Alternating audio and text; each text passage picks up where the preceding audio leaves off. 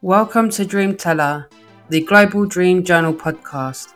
The following dream story is a demonic nightmare shared by dreamer Red Sourcing.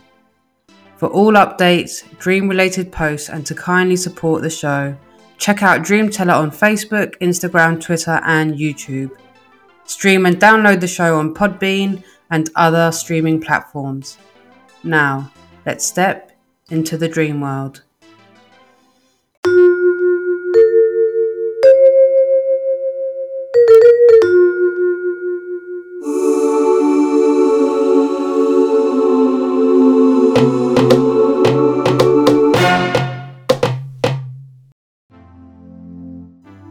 I was with a friend and my mother. We went under a bridge at night exploring. For some reason, I had a box of stuff, like papers and important documents. As we were standing under the bridge, we shined our flashlights up to the bridge looking for bats or whatever. Instead, we see what appears to be a body bag with a body pinned up against the bridge. Then, the body bag starts to fall down, but there is a noose around its neck which snaps, and the body bag starts swaying under the bridge. We notice that the person inside is still alive. We all run away in pure fear. This is where it gets weird. We lose track of time, and now we're in an abandoned complex of some sort, basically like a huge hotel with nothing in it, just sheetrock walls. As we go in, we see a dark room and once again another body bag of something swaying in the room. We all run down the stairwell. Keep in mind this place is dark. The only source of light is from flashing fire alarms which are throughout the building. As we start heading down the stairwell, we hear a scream.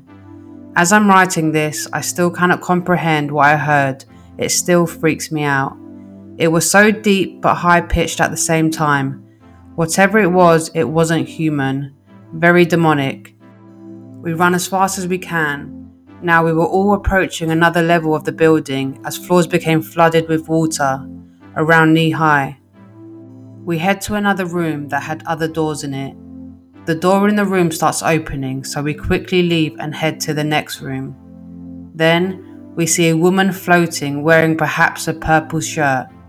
Around her was an aura of blue light, and we all heard a voice. "Rachel, go in the portal." We quickly escaped and got out of there. Then, that's when the dream began to fade. Thank you, Red Sourcing, for sharing your dream. Key themes to analyze this can be broken down into 4 sections. These are actors, scenario, symbolism, and actions. The dream scenario and scary beings are traditional of a nightmare.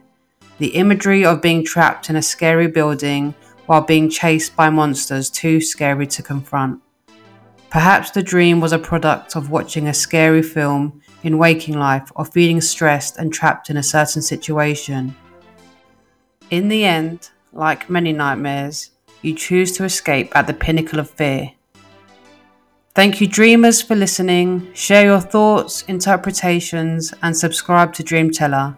Like and support the show for ad-free and other exclusive content. As always, keep dreaming, and together we can awake the subconscious.